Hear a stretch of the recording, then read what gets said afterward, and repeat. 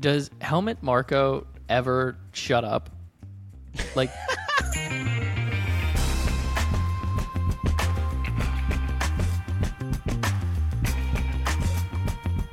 Hello, welcome to the Money Lap Podcast. I'm Parker Kligerman, joined as always by Landon Castle. This is our podcast about all things motorsports. As always, check out the Money Lap newsletter at themoneylap.com 3 times a week. Highlights on Mondays and all the fun, cool stuff in motorsports on Wednesdays and Fridays. It's continuing to grow. Awesome to see people continuing. Just love that. And we'll jump in the PR lap, Landon, where we have made it to 99 reviews on Apple Podcast. One away from 100. Who is going to be 100? Who's is the question. Do it? How can we know who the 100th view is or review? I don't know. We got to figure that out. we'll figure it out. We got to give him some credit. We definitely will. A couple great comments. Private Dash said, I'm not going to read this whole thing, but TML occupies uninhabited territory in motorsports podcast scene. The Money Lap treads in truly unique territory. Hang on, Parker, stop. What? Breaking news right here on the Money Lap podcast. I'm getting word that producer Josh has just refreshed, and we have hit 100 reviews live on the air. Woo! Even though we're tape delaying, even though this is recorded. We did it! Oh, no, I have to join Cameo now. Oh, no. Oh, no. Oh, gosh. The reality sets in quicker than I thought. That did happen. Well, you know what? This is a really gratifying moment because we've been on this quest. Parker's like, they love me. They really love me. It's It's social validation. Thank you. It's like dopamine receptors are going all over the place from the social media acceptance. It's amazing. Thank you so much, everyone. Appreciate that. That's great. Yeah. Well, we're at 100, so we'll just read a couple we had written down here. Biked Brewer said, an awesome new racing pod. Just discovered this new racing pod. The info and the host perspectives makes it worth the listen. As a fan of the Xfinity Series, it's been nice to have a space to hear more breakdowns and insights of the Xfinity Series races. Nice. And then Carl Davis Warren, great perspective on racing. I didn't have room on my weekly schedule for another podcast, but after hearing how Parker and Landon view the racing world, I had to make room. Great stuff. Love that. Thank you very much. Spotify world. Great reviews. Yeah, these are nice. Westford Jr., our buddy there, who's been looking for us to sponsor him, said he destroyed his right front shock last weekend. Disaster. Sorry. Oh, no. Yeah. Money Lab needs to get back into the sponsorship game. We do. We just need, an income product. That did really a business. That was fun and rewarding when we did that and sponsored the what was it? The Fast Time Award, the Money Lap Award. Oh yeah, with the at kids Woodleaf. Racing go-karts. Yeah, that was awesome. Yeah, we kids can do that it. again. Very cool. We'll do more stuff. We just need a business. YouTube, Cole J commented, "You all are really funny, and I've loved watching you all on track. Glad I stumbled on this. Thanks, y'all." That's awesome. I'm not good at saying y'all. The one that matters the most to me though is from Private Dash, where he was just talking about how how we're in unique territory. Instead of just simply being a reaction show to latest topics, how we raise critical questions of the industry, thorough and thought-provoking discussions. I love that. That's a great compliment because that is literally how 90% of our phone calls are, Parker, where we just talk about racing and we challenge each other's thoughts about what do you believe? What do you believe about racing right now? Whether it's NASCAR, F1, whatever. Yeah, we like to challenge each other, so we enjoy taking that to this show, and to me it feels fulfilling that there are listeners out there that get that. So we do have some thought-provoking topics today. I think one of them you might have seen in the title if Josh ended up making it the title. That we got to get some people going. We do. We have a packed show, and we got a ton of stuff. And we're just going to tease it right now. We're going to have a guest this week for the first time ever. Not maybe on this episode, but we'll have a separate episode from this. A big guest. This is a big deal. I don't want to give it all away, but just know I can't think of a racing podcast in the Americas that's had this person on. So I think we might be the first, which would be really cool, and they're a very important figure in the motorsports world right now. So looking forward to that. I did race Indy this past weekend. Finished 7th. Had probably some of my greatest driving of my whole year. The last 15 laps went from outside. I think I passed 22 cars to get to P7. Was locked in, focused, and just strung together laps. And you know this, Landon. Like, when you're nailing it lap after lap, I had Sheldon, who was hounding me the whole time as we passed cars, and you just never make a mistake. And you just hit it perfectly lap after lap. Every braking zone, you're using that extra inch into turn 7, putting my right sides basically in the grass in the braking zone because I could find a little more grip, and just felt so locked in. And you know, you get done with I got done with the race, and I was like I crossed the line, and I was like, whoa, what just happened? I blacked out. That was a cool You comeback. and I haven't really talked much. We haven't really talked much since the race. And usually we have some kind of debrief, even if it's over text message. But I texted you right after the race, and you texted me, and you just said, "Thanks, I'm spent." So, Yes. and Indy is always notorious for being hot. Add in Indy road course and the long green flag runs. What was your physical and mental condition after the race? Yeah, well, you also did practice and qualifying that morning. And it was rain and then drying, and we qualified on wet tires in the dry, which was, you know, just mentally taxing and just a lot going on. And then it was, you know, then it's almost humid because the you know, the rain is being burnt off for a while. And then, you know, definitely we had the race start, then we have the rain happen, so then we're once again on a wet track, and then it dries out and it's super humid, and it goes late into the nighttime, but it was still very hot. And so my whoop said I basically burned 6,000 calories on Saturday. Added some appearances, obviously, and everything. I thankfully the night before had a 93% recovery, slept like a log, and that was really helpful. But yeah, it was a mentally taxing and physically taxing day for sure. And you know, with where we are in the playoffs, we gained 1 point on the playoff bubble after all that. So it is a point, though, considering that, you know, we were easily a top 5 car on pace. We had the 4th fastest lap of the race. We had a couple fastest laps, which was cool. And, you know, we consistently had the pace to be up there. Just a freak incident with the flat tire and the valve stem getting knocked off from a lug nut, you know, put us way behind. We had to come back from that. So a great recovery by everyone at the race team, Big Machine Racing. And, you know, it's been cool. I'm not going to like number dump here, but I do like stats. And I kind of said to my team, I was like, hey, I think we're kind of on a roll. Well, in the last 4 races, we have a 6.5 average finish. We have a 10.1 average finish the last 9, which includes a 34th place at New Hampshire when we wrecked. And we've actually passed Sammy Smith, who won at Phoenix earlier this year, in points, and we have the 8th best average finish in the season at the moment. So we've kind of started to put things really together in the last 10 weeks. Which is pretty cool. Just need those points. It's always nice. We need some stage points this weekend. Yeah. Stage points has been our Achilles heel, but we've helped pit crews with that, and yeah, we'll see. So probably it was a long. I think if I remember right, Watkins Glen is a race where you will probably have to choose which stage you want points in versus finish. Well, it's green flag now. It's green flag all the way through. That's right. It's not cautions. What am I thinking? Yeah, we don't have cautions in stages. Like, I even pay attention. Jeez. Well, even still, there's still going to be some. I guess it depends on where the cautions fall, but it's probably a one-stop race on fuel if you had to. So, I don't know. I think you'll probably do it in 2. Not long. You know, most likely. I'm guessing.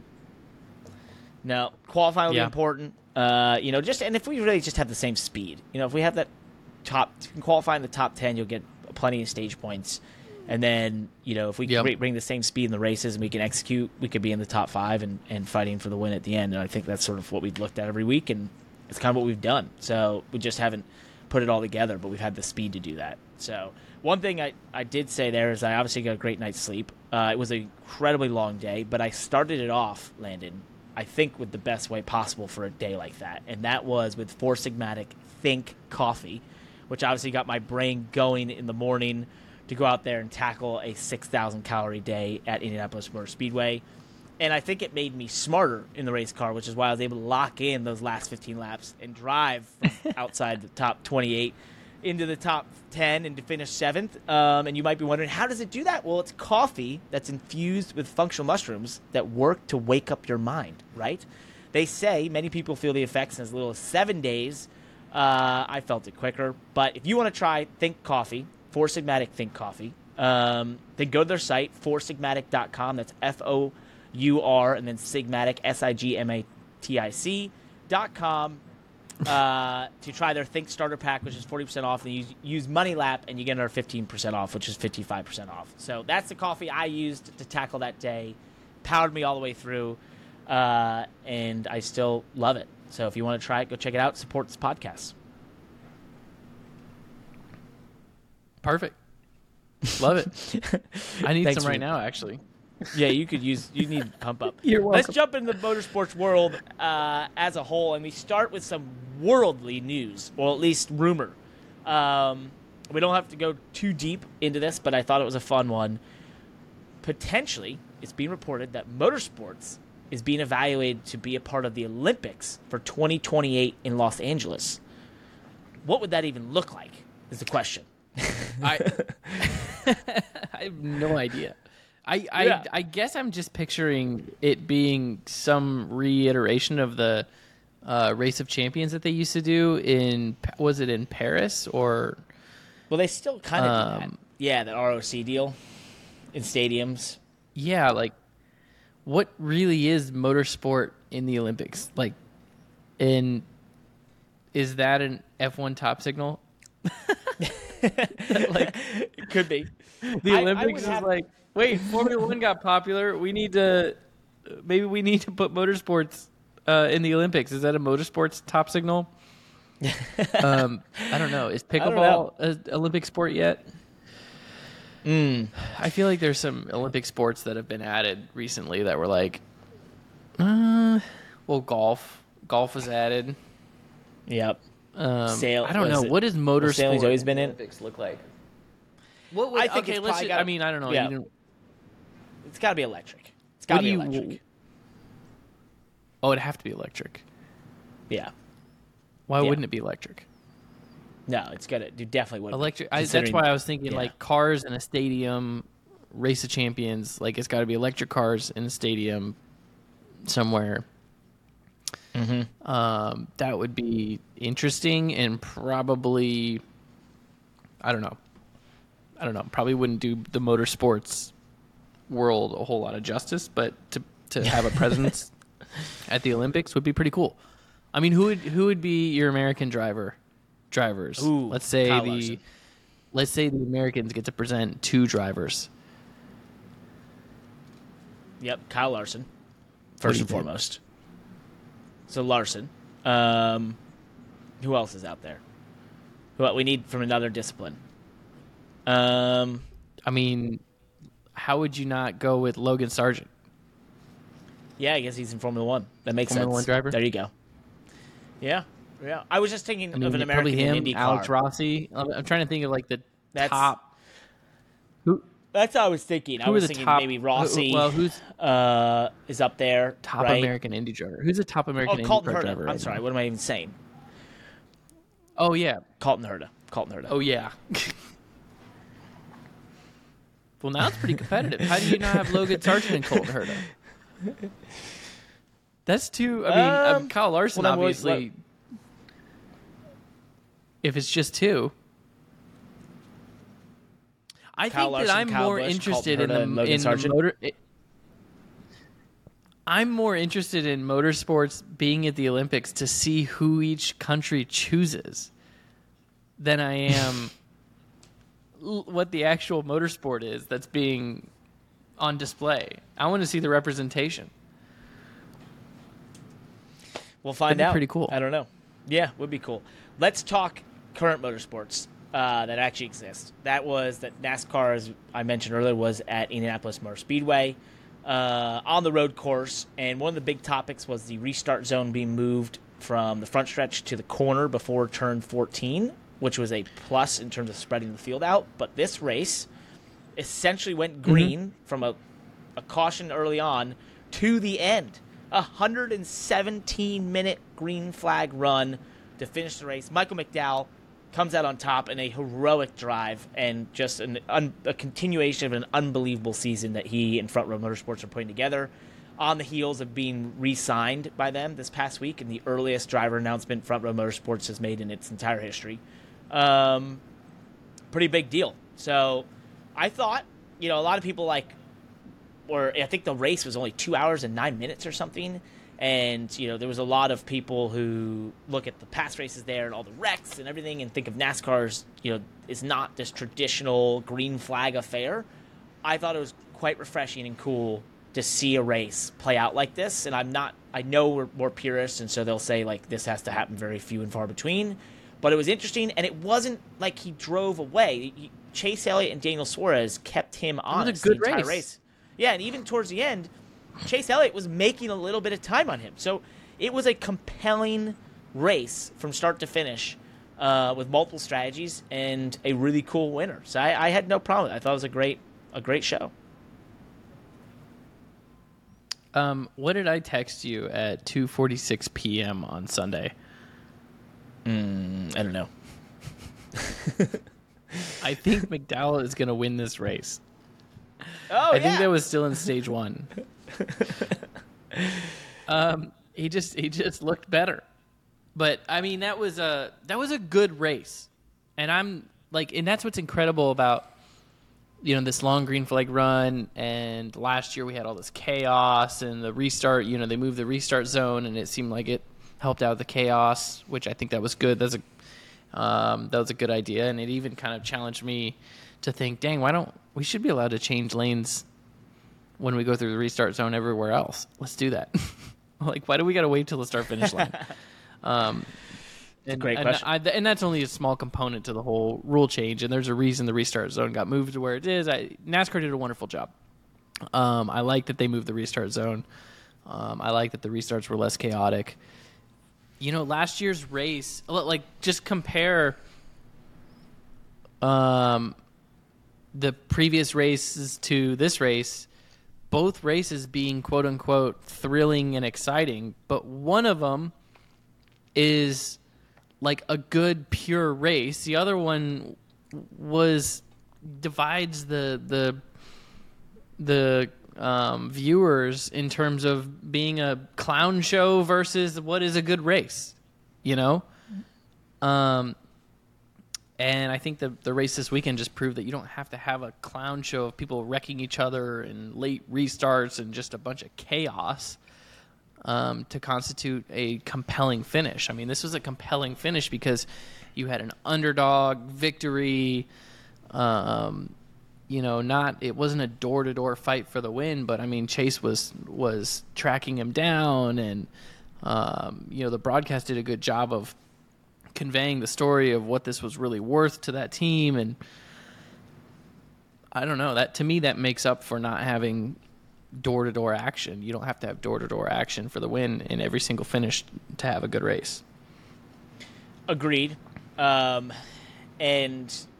to me, this was a stark example, and I think I tweeted this, of welcome to the new NASCAR, which is the idea that a team like Front Row Motorsports, on the budget they're on, which is 1/3 most likely of some of the biggest teams in the sport, a driver like Michael McDowell, who has been a bit of a journeyman and has jumped around and had to bring up small teams and go through very tough and lean times. But the idea of new NASCAR in the next-gen era is that almost everyone has maybe this shot that every 100 races you could be the dominant car. I think that's kind of where this is going, right? Where this is this idea of maybe it's, and 100 is sort of an arbitrary number that I've just said, but basically every 2 seasons or so, if you're in the series and you're at that level of car and as long as there's no other, crazy other issues, you could have a chance to have a dominant day, because that's where this has gone. This is how tight it is. This is how close the equipment is. And this is a new NASCAR. This did not exist 5 years ago. It did not happen. It just didn't. I'm sorry. It would never have happened. It could not happen. And now we're entering a phase in which you just don't know who is going to be that driver and team that show up on a Sunday or even a Saturday and a Sunday, like McDowell did this weekend, was really fast through both, but shows up and is just the car to beat for 1 in every 100 races, which I think is a really, really interesting thing to experience for the sport. Yeah, welcome to the new NASCAR. That, if we could have that 15 to 17 different winners every single year, then I think that we're doing a good job. I think that this next gen is doing its job in terms of parity and competitiveness, and the field being deep, kind of like we talked last week, where people can go on runs, 3 or 4 or 5 week runs, and you're seeing guys like Michael McDowell snagging a win every other season or once a year. Yep. Pretty cool. Let's talk the oval at Indianapolis Motor Speedway has been a topic throughout the weekend. It's been widely rumored, even from the beginning of this year, to be honest, that they were looking to bring the Cup Series back to the oval from the road course, since the next-gen car has been able to put on way better races on ovals, and even better races than it usually puts on road courses, although this one was a compelling race. So they've had a test start on Monday, but they only got a couple laps, and then here Tuesday, as we record this, they were there today testing. So I'm going to ask you first before I give my points. What's your opinion? Go to the oval, stay on the road course? What's your thoughts? It's a tough one, because I just, played up the road course and how much of a great finish this was, but I think we need to be on the oval. I love the oval. It's an amazing racetrack. I think it brings the prestige back to, this event. It is still a prestigious event, though. I do feel like it's NASCAR and IMS have done a good job of maintaining the prestige of this event. It's a really important one to win, but ultimately I think that the Brickyard 400 is one of the majors, always was, and it needs to continue as one of the majors. I feel like if we really want to be on the Indy road course that bad, then we should find a way to also run the Indy road course. But I do think that if we only get one stop at Indy per year, then it should be on the oval.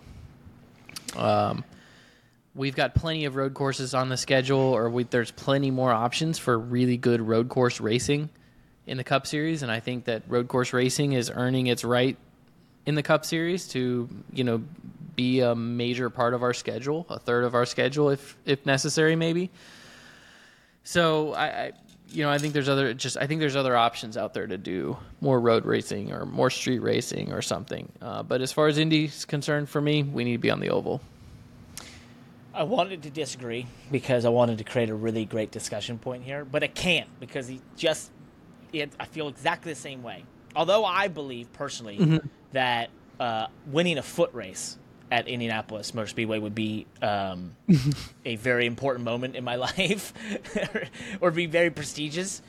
It's not the same being on the road course as, the Brickyard, what it was built on, and being on the same track as the Indy 500. That was the point of taking stock cars and putting them on the track the Indy 500 is raced on. So I enjoy this weekend.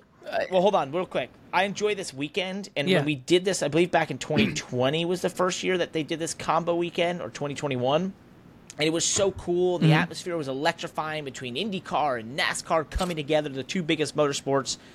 I just think after a couple years of doing that, it obviously has lost a little bit of its flair. Maybe that template, this idea of combining the biggest motorsports in America together on one singular weekend, should move around. It shouldn't just be at Indy. Maybe we can do it somewhere else. Maybe that allows NASCAR to continue to have its Brickyard 400. But for the IndyCar series, I felt like this was a really cool event that just maybe it played out. We got to do it somewhere else, right? But I don't want to lose that. I don't want to lose these two series working together. So that's the only reason the road course to me has been something that offered a difference, that offered a way to do something the Oval didn't. And that's why I feel like it's a shame if we lose that. So maybe there's another street course or road course we could combo with that, with IndyCar and NASCAR, and keep that going, and it moves around. But the Oval, by and large, is the more prestigious race, the more prestigious thing to win. I mean, we should be on the Oval. The Xfinity Series, though, I'll say this. I don't think the Xfinity Series... though I raced in it in 2013 and thought it was really cool. Man, that's a weird one for me. Like the lower series being on there. I don't know. I would agree with that. Yeah. I would agree with that. I would agree that the Xfinity Series could either, be somewhere else that weekend, take the weekend off, or go over and, be at IRP with the trucks. Yeah. I could agree with that. I don't feel like the Xfinity Series needs to be on the big track, but yeah, I mean, kind of to go back to the point I made, it's just like I think if you only have so many options for racetracks, first off for this thought experiment, what is a road course that you just absolutely wish that we raced on? Laguna Seca. That you want the Cup Series to go to. Okay. Laguna Seca, Indy Road Course, Indy Oval. You can only have two. What are you picking? Oh, Indy Oval and Laguna Seca. There you go.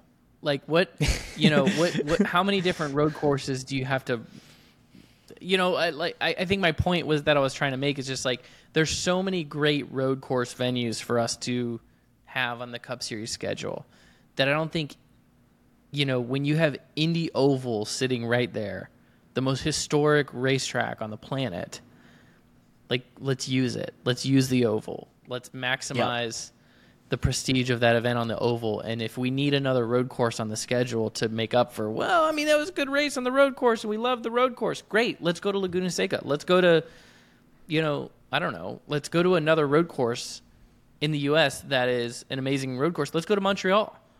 Yep. Definitely go to Montreal. Definitely go to Montreal. Let's definitely go to Montreal. And I think that if you put Montreal on the schedule and put Indy Oval back on the schedule, I guess you got to lose. Somebody's got to lose a race in that scenario. But you gain. I think it's a net gain, and you didn't lose anything by losing Indy Road Course. I agree. I'm with you on that. I think Josh, our producer, wants us to be noted that if we lost Indy Road Course, do we lose the international flair that we had this past weekend with Kamui Kobayashi, Shane Van Gisbergen, Brody Kostecki, Jensen Button, Mike Rockefeller? No, you won't lose that because this floodgate is already opened, and they will just migrate those same drivers and teams that were putting that all together to doing it in another race. So I don't see that going away. Yeah. Speaking of the international if you go guys, to Montreal, those drivers will go to Montreal. Exactly, 100%. And you'll probably even have more. Maybe James Hinchcliffe will join us that weekend. Quote. Speaking of the international drivers, we had Shane Van Gisbergen, who came back for his second Cup Series race. It's his big win at Chicago. He finished 10th. Really strong run once again. Guy showing that he's got the skills. Obviously, a little bit more of a traditional NASCAR event, so it wasn't lights out as fast as he was at Chicago. But Justin Marks, the team owner at Trackhouse, had a really interesting interview for Supercars.com. And one of the quotes in that I thought we could discuss was, he said, "The charter thing is a funny business right now. Look, I'm running a racing business here. I don't have a billion-dollar company that I can lean on," which I assume he meaning, sort of fill the gap. They have to be economically viable as a race team. "The barrier of entry is high financially right now, and I'm not convinced you have to have one to go race," meaning have a charter. So there's a bit of a thought process, and I know Denny Hamlin recently said it on his podcast this week, about how racing without a charter is just not economically viable. You can't do it.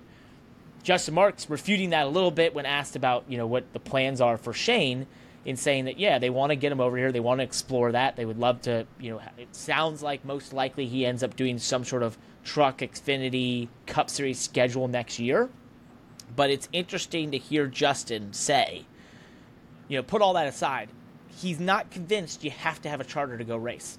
How do you make that work financially? I don't know. Maybe it's because of the third car, which we know is a more hang on the a economies second. of scale are better. I don't know. Well, you kind of you actually broke up on my end a little bit. The quote is the barrier of entry is so high financially, right? I'm sorry, I dramatized a little bit. The barrier of entry is so high financially right now that he's not convinced that you have to have a charter to go race. That's what he's saying. Good point. Yep. So, and he's absolutely right. And look at the economics here. The prize money and charter money for a charter team that finishes 20th in points is going to all in earn how much in one season? $7 million? $6.5 million bucks? Yeah, somewhere around there. The prize money of an open car that ran the full season and finished 20th in points, same as this charter car, this imaginary charter car that we're talking about, finished 20 in points, is going to earn half of that? $3.5 million bucks, maybe? Is it even that much? I think it is. I mean, if you're talking about averaging 20th in points, okay. I mean, I think that, I don't know, I have to go back and look, but I think it's probably north of $3 million to run 20. I mean, that's pretty good. I mean, you're talking about pretty good finishes there. I mean, the prize money is decent. Even though it is an open car, you're not getting the charter money. You're still going to get around $3 million bucks. So you're talking about a $4 million gap to fill by not having a charter. But if you still need a $10 million gap above that anyways, whether you got a charter or not. Yep. To fund your operation, right? Yep. So if you're an open team and you're bringing in a new driver like SVG, is it reasonable to say, hey, I've got to raise $10 million or $14 million in sponsorship to run an open car, as opposed to got to spend $20 million to buy a charter? And 20 would probably be, hold on, 20 would be on the low end right now. You know, there's the numbers being thrown around. On the low end right now. The numbers being thrown around are north of 30, even I've heard 40. You know, some people believe they're worth 40. Right. So what if you're going to, why would you spend $40 million? Like, look at it this way, I guess. If let's just say it's $40 million. Yeah. How many years? Do you think you could run it how open? Many years could you run as an How many years could you run as an open car on $40 million and let the market cool off? Because that is mania. Those are mania numbers, right? Yep. And let the market cool off, and it actually makes sense.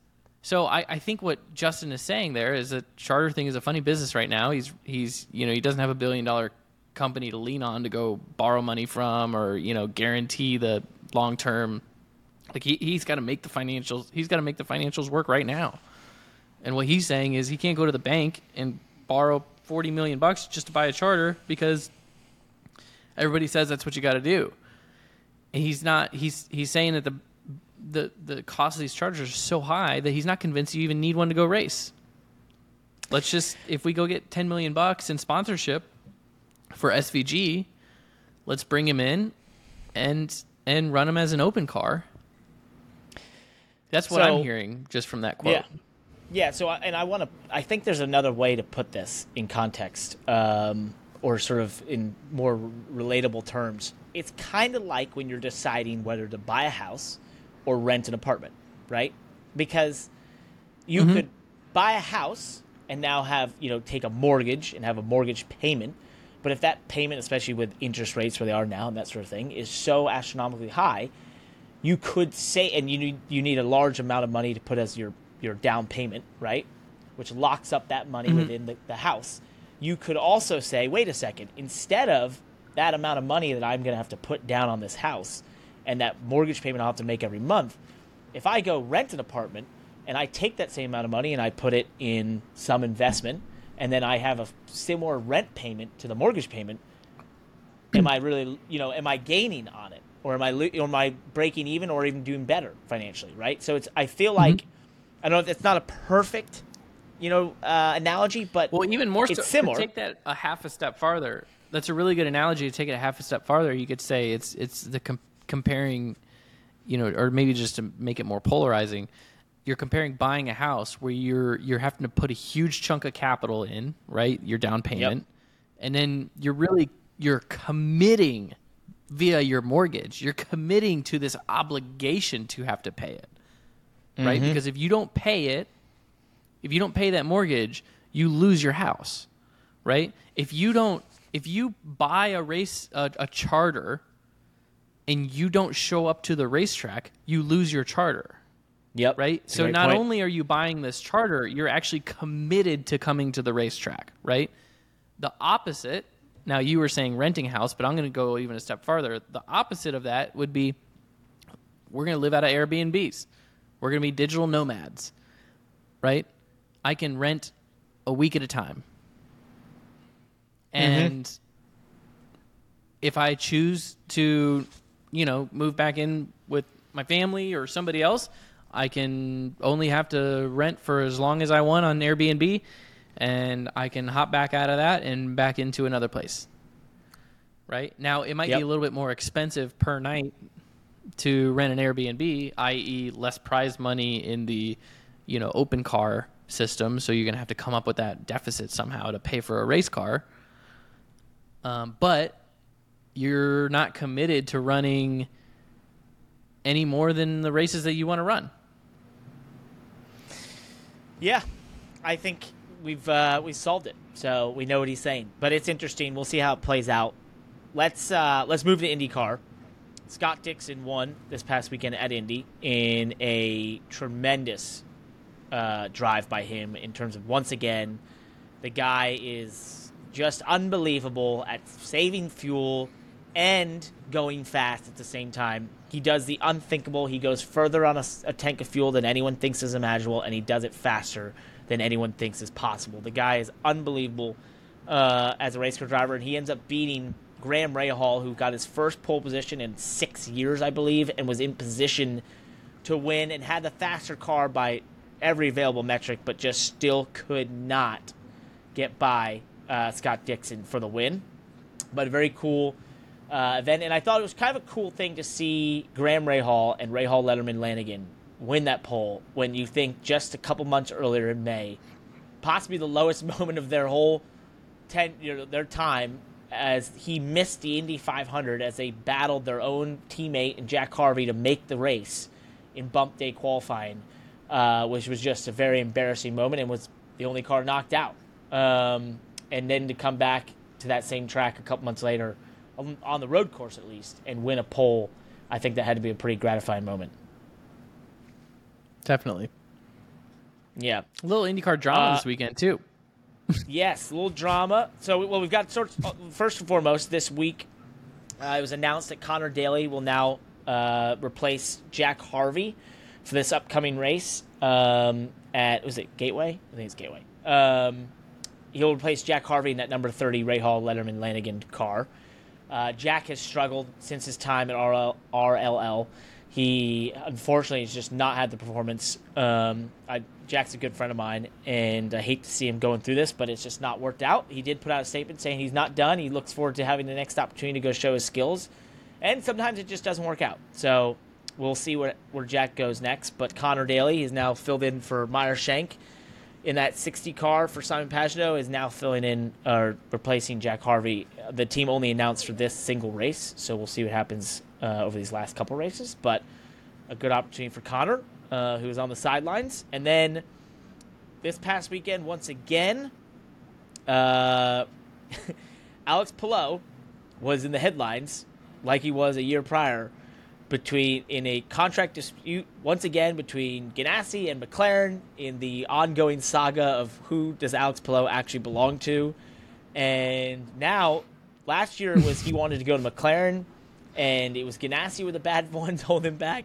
He now wants to stay at Ganassi, and McLaren feels slighted and that he's not living up to his obligations. And from what I've learned, Alex Palou has also fired his management group, which I think he should have done about 12 months prior. And essentially, it sounds like or he's vice staying versa. at I don't know. Ganassi. Yeah, I don't know anything different. This is just the wildest thing. I've never seen so many contract disputes, especially centered around one driver, and still at the same team and dominating this year, and most likely going to win the IndyCar Championship while this is all going on. Unbelievable turn of events. I don't know a lot of the inside of this. I've heard different things here and there, but I think everyone this past weekend in the race world had the same question, which is who is making these decisions, and can they please be removed from the situation, because whoever they are does not know what they're doing. Yeah, so I don't know. I mean, the thing that was the most interesting to me through this was when Alex Palou's representation basically put out this statement saying that they did not really understand what Alex was doing, and didn't support it, essentially, and wished him good luck. So there's these allegations, basically, that he's flip-flop. He's got contract. There's these both McLaren and Ganassi claim that they have a contract with Alex Palou. It's a hell of a time, man. What is some going of us just on? looking for one. Well, some of us just looking for one contract. This guy's got two. So they both think that they have him under contract, and then he has, in the publics, I guess, played both sides at time. Last year, this time, he was saying that he wanted to go to McLaren, and now he's saying that he's not. I don't know. It's one of the wilder things. From what I can understand, possibly a little bit of the rumor mill on this is that, the McLaren thing was predicated around going to Formula One.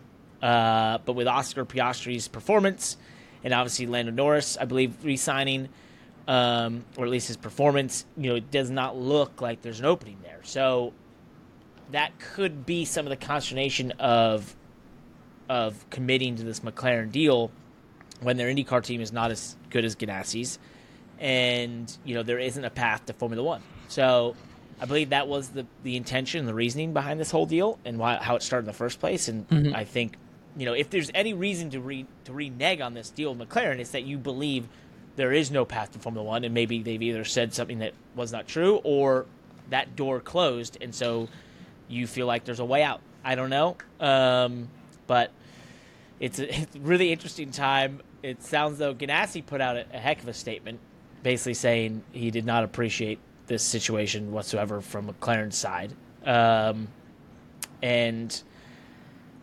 I sat there in disbelief this weekend trying to understand it, and I couldn't. I'm like, this is unprecedented in this sport. We don't really have these sorts of moments. There's too many sponsors involved and third parties and that sort of thing, that for stuff like this to play out in the public sphere. So for this to happen the way it has been quite the show.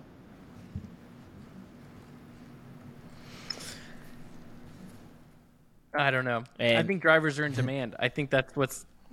I think that's what is telling me. We've got in the IndyCar, power. Is that drivers are in? I think drivers are in demand. Can you hear me? Yeah, no, I said we have the power. Oh, you said we have the power. I thought you said we cut the power. Okay. Yeah, No. yeah. I think drivers are in demand, at least in IndyCar, and we've talked about NASCAR heading that direction because of the next gen. Let me remind you that it was just a few years ago that IndyCar went to this sort of spec car. Mm-hmm. Yep. So, the playing field has been leveled over there. And speaking of in demand, Kenny Schrader, the NASCAR veteran, doesn't stop, man. This guy. He won the NASCAR Pinty Series up in Canada race on dirt. And I believe he is the oldest winner, possibly in a NASCAR touring series at like 68 some odd years old. So congrats to Kenny, man. That guy, what a racer. He'll never stop. He'll be racing to the day that he is literally the thing. can't. As pure of a real racer as they come. Guys racing his modifieds. He's got SRX. He's got obviously NASCAR Pinty series on the dirt. He's as pure as they get. It's pretty awesome. It really wasn't too long ago he was racing in the Cup Series.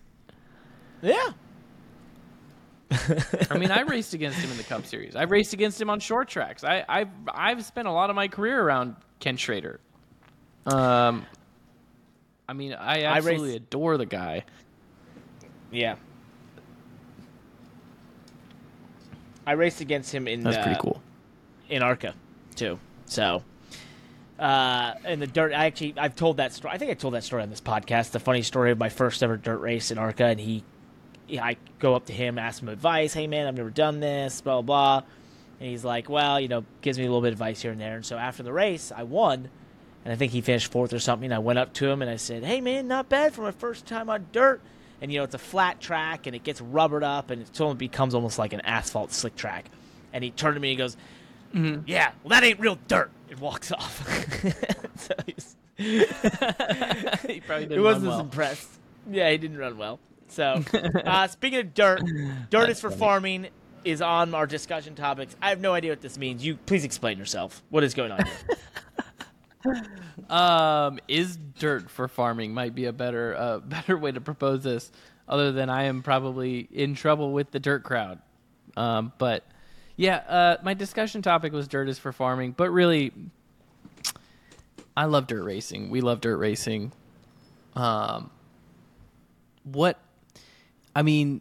Dirt racers especially sprint car drivers, non-wing sprint car USAC midget drivers, they are among the most talented, courageous race car drivers in the country right now. Dirt racing is among the most entertaining form of pure motorsport there is, because dirt tracks are so dynamic, the cars are so powerful, it is so much fun to watch, but it is not scalable. And maybe it doesn't need to be scalable. Maybe it doesn't need to reach a big audience. Maybe it will continue to be a niche form of motorsport. But the Knoxville Nationals, the largest dirt sprint car championship race in the country for winged outlaw sprint cars, in my home state of Iowa, was this weekend. And the green flag was at 11:30 p.m. Eastern time. The race ended after midnight. Like, what is going on in dirt racing? And we have this problem. And again, I'm looking at it from a non-dirt. Like, I mean, I've grown up around dirt racing, so, but I'm not a dirt racing guy, right? I'm a NASCAR guy. I'm a pavement guy. But I'm familiar with all motorsports, and I love them all. But so I'm attacking this from the perspective of, just someone that is curious about what's holding dirt racing back from being hugely popular, or maybe dirt racing doesn't want to be hugely popular. But we deal with this every year with the Chili Bowl, Parker. Mm-hmm. Like, you and I talk about it every year. Like, I follow the Chili Bowl all week long, and then I can't even stay up for the main event because they don't throw the green till midnight. Like, they cannot get the show going. And, in dirt racing, the track prep is so important, and it's so impossible to really know what's going on at the racetrack. And even the track workers that have been prepping these tracks for decades, they have to make in the moment decisions on what to do with these tracks, and the track prep time is maybe inconsistent or not, or I don't know which part of the tail is really wagging the dog or what it is, but like, how do you grow dirt racing to be what it truly should and could be capable of being in terms of American motorsport and the popular that it could be when you don't even air your championship race until midnight. And that's why the title is Dirt is for Farming. I love dirt racing, but... Well said. Well, so... You don't have anything else for that, or... That I've learned a couple times. And that is... Or I guess I've been discussed a couple times. I haven't learned a couple times. It's been discussed to me a couple times. And that is that dirt racing possibly is the largest spectator sport in America. If you think about it, I believe there's like 700 active dirt tracks in America, and on any given summer, weekend, or evening, say they have 1,000 people there. Let's at each average 1,000 people at each one across the nation. It's all 700. That's 700,000 people attending dirt races. Between competitors and the fans, that sort of stuff. So there is some stats of it being like one of the most the most attended sports in America. But yeah, there is this funny thing in that the culture in that world of starting races super late and not doing things or promoting them or using the latest technology to make it the most accessible thing possible and to grow it sort of outside of its niche. They're very content being within their niche and keeping those events to the size they are. Maybe and that's what? Maybe it's a feature, not a bug. Well, that's what I was going to say. Maybe it's what it keeps it the same, right? It keeps it, a community and that sort of thing, and it doesn't need to grow any further. Yeah, it keeps it pure. So I have no problem with that. I've spent not much more time in the dirt racing world than you have, but I can see that being absolutely a positive for those events to continue forever as they are, because they won't grow above them. They won't outdo themselves or overextend themselves. It's just, this is the way it's been done. This is the way we do it. And this is how big it's going to be. And it's okay, cool, great. Happy, keep it going. I guess I agree with that. And what's actually really interesting. What's really interesting is we've been talking so much about identity lately with other racing series, that it's like dirt racing, I think, is one form of motorsport that has a clear identity that has not lost its identity, right?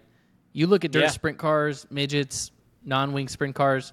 All the way down to the cars themselves are virtually the same race car that they've been for the last 3 decades.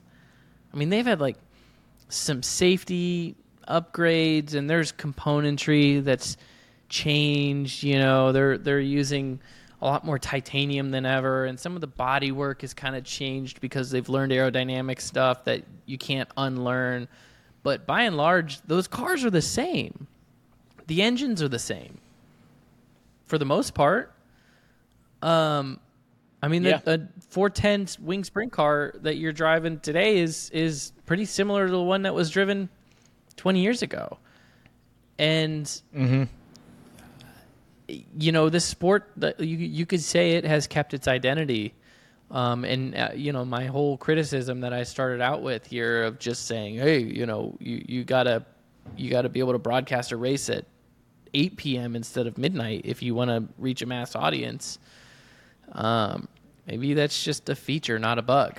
Maybe that's my narrow-minded way of looking of like, hey, if you want 10 million people to watch this instead of 1 million people, you got to make these changes. And I guess it just seems like the dirt racing culture says, I don't know, we don't need 10 million people. Because the other thing too you can look at is like, I've never been to the Knoxville Nationals, but I've been to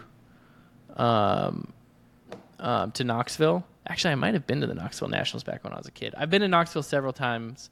I've watched even just their Friday night shows, or their weekly shows. I don't know if it's Friday or Saturday nights, but even just their weekly shows in Knoxville are a big deal. And the energy and that audience and the crowd there and that facility is amazing. So, like you said, it's an incredible spectator sport, even with the races being late and inconsistent in terms of timing and things like that. We're just so, we're so conditioned for this like TV audience, and we gotta, there needs to be 100 million fans. That it is easy to have that perspective that I've had of this, hey, dirt is for farming. It's just gonna be a bunch of farmers because you guys won't race before 9 p.m. But I don't know. They got a pretty good identity. So adding on to this, you think about them starting at 11:30 p.m. or 12 at night, and you're like, man, that makes no sense for me watching at home on my couch. But for all the concessions there and the energy drinks and the alcohol and the burgers they're selling, probably pays out pretty well when you have 30,000 people at that track on that event. So, I'm not going to say any of it is by accident. These all could be features of which it is designed for and not a bug. Yeah, but I mean, if you were truly, if the CEO of dirt racing had a new mandate to scale that business to hundreds of millions of fans, that's a heck of a lot more profitable than, staying open for an extra 2 hours to sell more hot dogs. So it probably depends on who you're talking to, whether it's the track operator at Knoxville or obviously Knoxville puts on their own event, but I don't know. Do you think they sell? I know I'll get flamed for saying dirt is for farming. Yeah, and hopefully people listen to this entire discussion and can see the willingness to discuss it. It's just an interesting topic, and I think that maybe it is a feature and not a bug to dirt racing. It's why dirt racing will always have a certain charm to it. It's why drivers like Kyle Larson, who are the best drivers in the world, ultimately, the kid's going to run.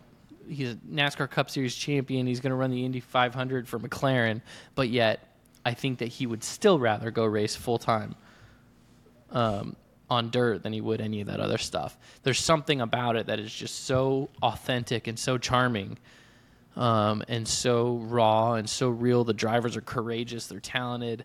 The racing is good. The racing isn't just good. The racing is probably better than almost any other motorsport out there right now. That maybe it just works because they don't change. It's got a romanticism about it, right? Yeah. There's nostalgia. When you have things that don't change, now you truly have nostalgia, right? Yeah.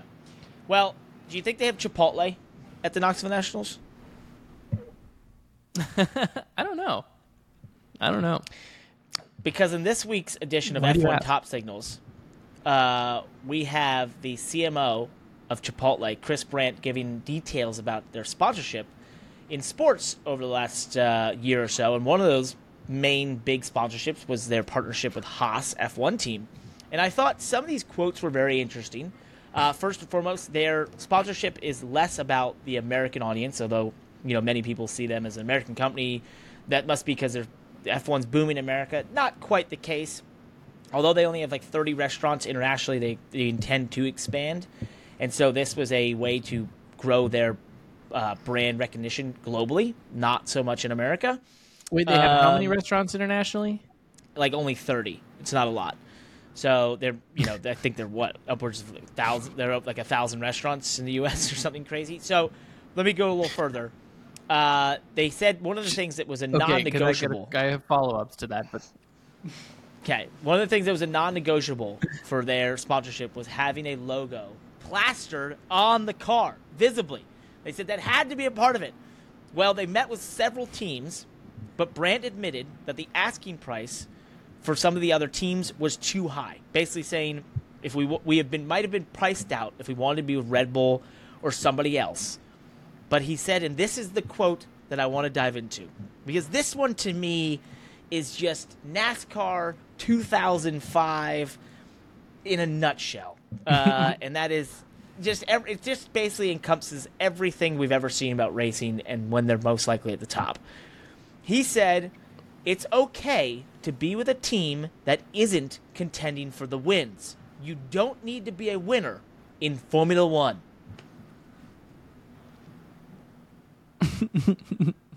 Just please let us in. We don't want to miss this wave. Like, come on.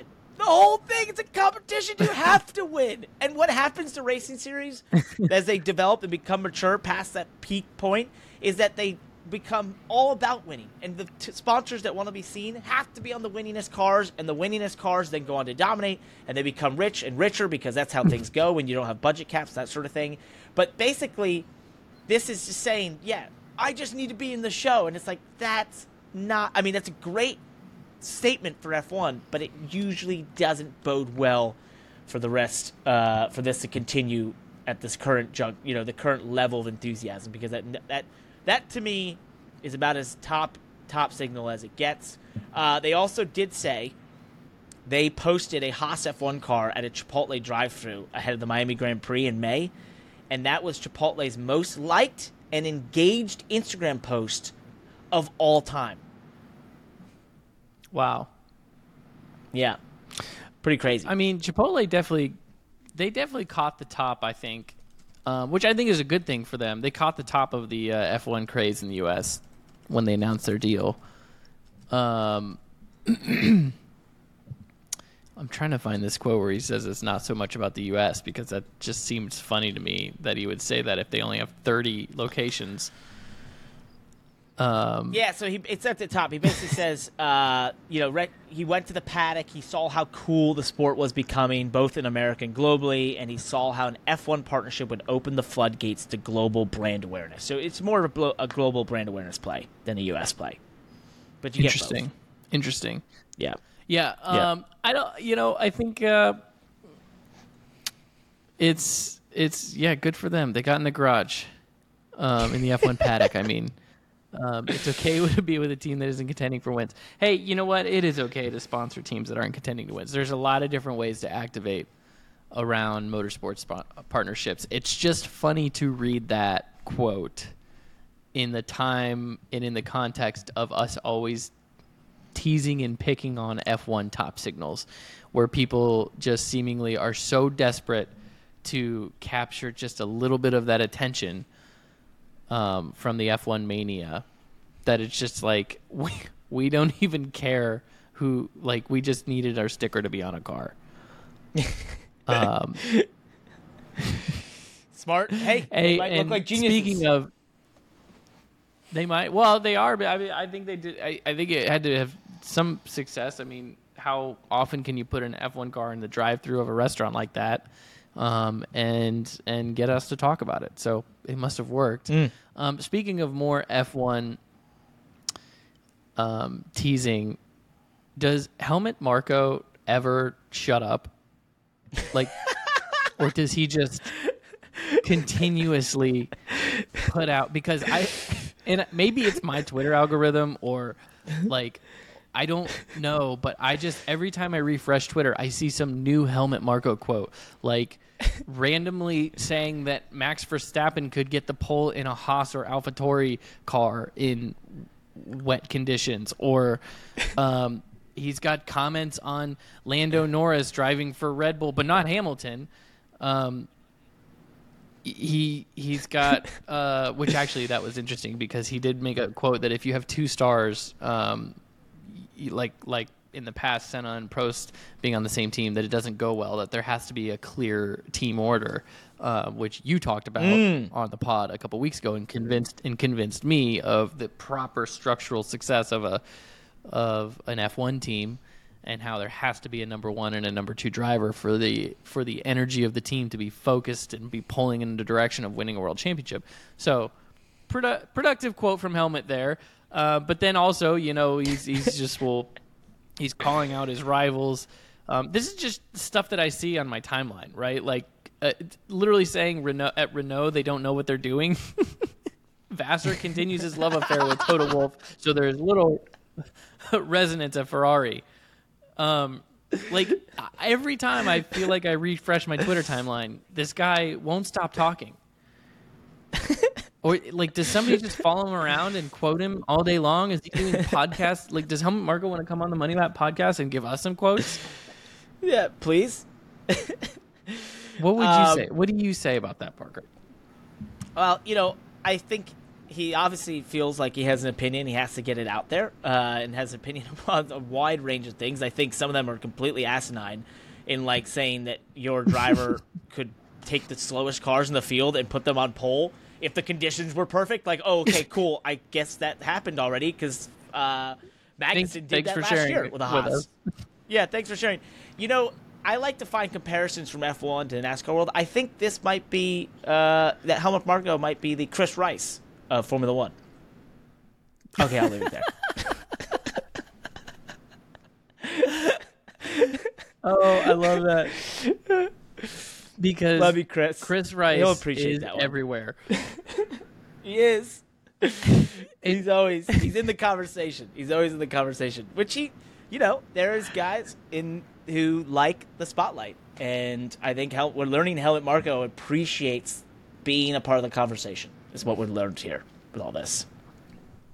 God bless Chris Rice. He did not mean to be drug into this conversation. I do not have any current wild Chris Rice quotes to refer to, but Chris does love to be in the conversation. And as much as we're teasing on him, I feel like if he listened to this, he would have a smile on his face knowing that we were just talking about him. So yes, Chris Rice, Helmut Marko, we salute you at the Money Lap for constantly keeping your teams and your sport out in the public, and we will continue to cover Helmut Marko and his whatever the hell he's talking about next. Let's also talk about disgruntled former employees saying that their employer doesn't know how to do business. In our latest edition here of Otmar Snaffauer, who got removed from Alpine, says that the Renault management lacks understanding on how to succeed in Formula One. Obviously, their first mistake in his eyes was firing him. This is always a great thing to put on your resume. It's good. What but your I'm going to previous go on his employer side. was doing wrong. Yeah, but I'm going to get on his side here because I'd be disappointed if Otmar got out there and he was like, "Yeah, well, they were probably right to fire me. You know what? I suck." But he didn't. He's gone up here and said, "Look, I knew what I was doing. I had a plan. Blah blah. They didn't understand it. Now I'm not there anymore. That's on them." So I support you, Otmar. I don't know the particulars or who's in the right here, but I do support you because I think, you know what? I'd be disappointed if he wasn't upset. I love that F1 has this much public drama around their team management. I wish NASCAR did. I want to hear more about the team management drama. Those guys, our NASCAR team principals, they get to fly way too under the radar, flying on the team owners' planes and staying in motorhomes at the track. All that job security. They need to be out. We need to hear more about what their life is really like, because I know it's not easy. We need more of you in the show. Yeah, come on. Feel free to start a Twitter, be vocal on it. We need more of that. So we need more of that to have more stuff to discuss here on the Money Lap podcast. Next week, or this coming week, we're heading to Watkins Glen in NASCAR. We continue our playoff push on the number 48 Big Machine Racing team, which I'm excited about. We don't need to dive too much into that, but the thing I want to promote once again was that looking at the length of this one, we have a separate second episode this week that's going to have our guest. Our first ever guest. It's a big deal. We're pretty pumped about this. So if you've just listened to this whole episode, it's going to be right after this, so go check it out. Awesome. Well, good luck this weekend. Thank you, buddy. Good stuff. That's it for the Money Lap podcast. Go to themoneylap.com, subscribe to the newsletter, and check out our special guest episode after this. Thank you so much for listening to the Money Lap. Please subscribe and review us on your platform of choice, and be sure to join our newsletter for the best 5 minutes in motorsports delivered directly to your email inbox every Tuesday and Thursday. And you know what? We love bringing you all of this content for free. So what do we ask for? simply for you to subscribe and to let us know every single thing we are doing wrong. If you want to leave us those sorts of opinions, please go over to YouTube, subscribe there, and leave us comments in the comment sections below the videos. We might just respond. We might put you on the next podcast. Most of all, we just love the feedback, even when it's really mean. Thank you for listening.